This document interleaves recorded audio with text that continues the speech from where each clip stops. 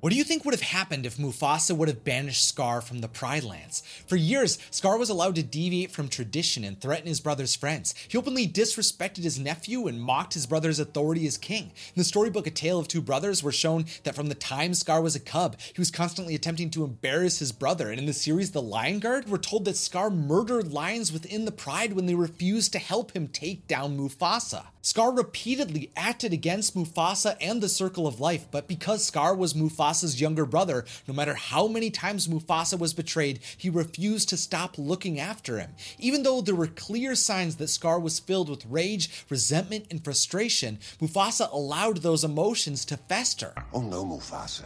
Perhaps you shouldn't turn your back on me. Mufasa just couldn't bring himself to banish a member of his own family, and while I think there's some honor in that, he also didn't take the necessary steps to create peace with his brother. If Mufasa would have had the conviction to put the safety of his family and his kingdom before his love for his brother, I think the Pride Lands could have avoided a lot of suffering. But instead of taking action, Scar was permitted to live in Pride Rock while he secretly forged alliances and formulated plots that directly led to the king's death and instability rising across the Pride Lands. You see, long before Mufasa, there was a precedent set by great kings of the past that allowed the king to banish animals from the kingdom. When animals threatened the Circle of Life, they had to be handled so that balance could persist within the Pride Lands. Shenzi's clan of hyenas is a perfect example of that kind of situation. The reason Shenzi, Banzai, and Ed lived within the elephant graveyard throughout Mufasa's reign was because at some point their clan was banished from the Pride Lands. You see, Shenzi's hyenas and their descendants felt like they could go where they pleased and freely kill any animal they wanted, even though that wasn't their true purpose. We're the cleanup crews, picking up after all the sloppy eaters. We hyenas eat what you lions leave behind. The hyenas, though, aren't the only animals that we've seen banished across the history of the Pride Lands. You see, when Mufasa's son Simba reclaimed the throne, he banished members of the Pride Lands to solidify his place as king. Only this time, the animals were other lions. Why would Simba banish other lions? Because Zira and her family, they were loyal only to Scar. Once Zira attacked Simba, he felt he had no choice but to force Zira, her family, and her followers to leave the Pride Lands. And for years, he enforced that banishment. I banished you from the Pride Lands. Now you and your young cub. Get out. If Mufasa would have utilized his power as king to banish Scar after any of his acts of rebellion, Scar would have become pretty powerless. You see, Scar's banishment from the Pride Lands would have resulted in him being unable to rise to power in any kind of diplomatic way. Specifically, the tactics Scar used to actually rise as king would no longer have been able to work because he would have been completely removed from the line of succession. And there would have been a shared understanding across the Pride Lands that he was not someone who could be trusted. Not only would there have been no way for Scar to take out his brother and nephew by manipulating them into manufactured dangerous situations, but even if Mufasa and Simba died by some cause, the lionesses would not have embraced Scar as their next king. Honestly, in an unfortunate scenario where the king and his son both passed while Scar was banished, my assumption is that Sarabi would become queen of the Pride Lands. The only way then for Scar to become king would have been through violence, but obviously Scar knew that he could not win a challenge against Mufasa. I wouldn't dream of challenging you. He wouldn't be able to become king by ceremonially fighting his brother one-on-one, so he would most likely have turned to the hyenas if he wanted any chance of taking Pride Rock for himself. The truth is, though, that any kind of open assault on Pride Rock by Scar and the hyenas would have absolutely failed. If Scar attempted to take control with a hyena army, Mufasa and the lionesses would have been ready. I mean, we're shown in Simba's youth that patrols were established to detect when hyenas would arrive in the Pride Lands.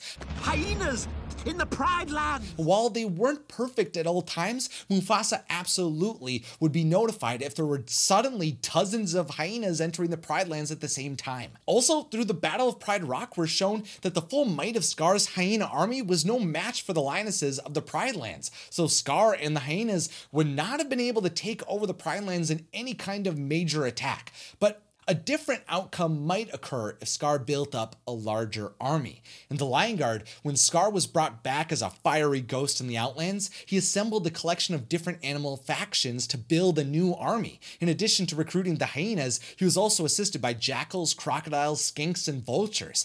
Maybe if Scar was banished to the Outlands, he might have been able to bring together this kind of army before his death. But when all animals in the Pride Lands fought against Scar's army of Outlanders in the Lion Guard, again, Scar's army was never able to be victorious. The only advantage the Pride Lands would not have against Scar's army of Outlanders that was present during their victory during the events of the Lion Guard was the Lion Guard itself. That group could only be assembled after Simba's son Kion was born, or if Simba had a younger sibling to form the Guard.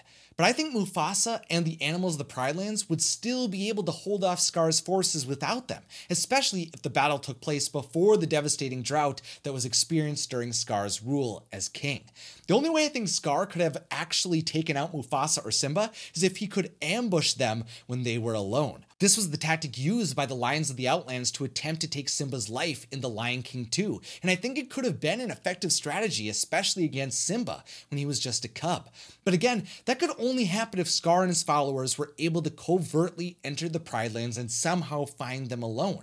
But I do think Scar could have found someone he trusted in Pride Rock to help his army target the king and his son.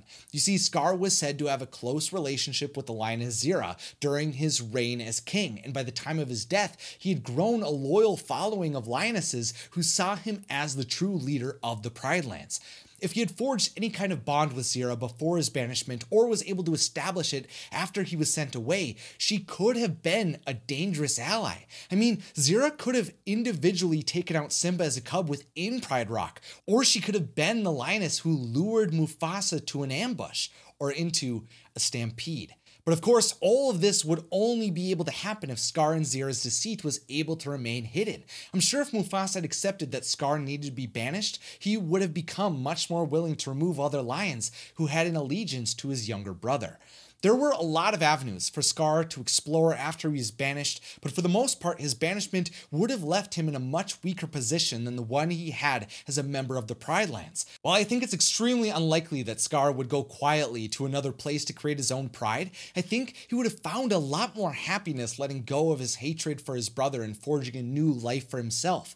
But I don't think that was the way things would ever play out. If Scar couldn't humble himself enough to walk away from the Pride Lands, then I think he would have kept fighting. And if the choice came between allowing the Pride Lands to be caught up in a destructive war or taking out his brother, I would hope that Mufasa would make the difficult decision to create peace. I'm sure it would have broken Mufasa's heart to end his brother's life, but there's a part of me that thinks that might be the only way Mufasa and Scar's rivalry could have ever ended.